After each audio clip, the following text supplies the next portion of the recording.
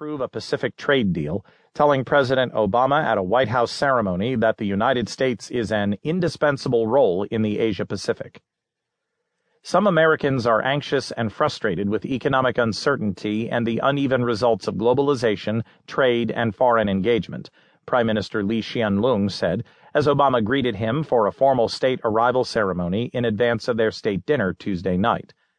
But Lee said the 12-nation Trans-Pacific Partnership is an essential part of American leadership in the region.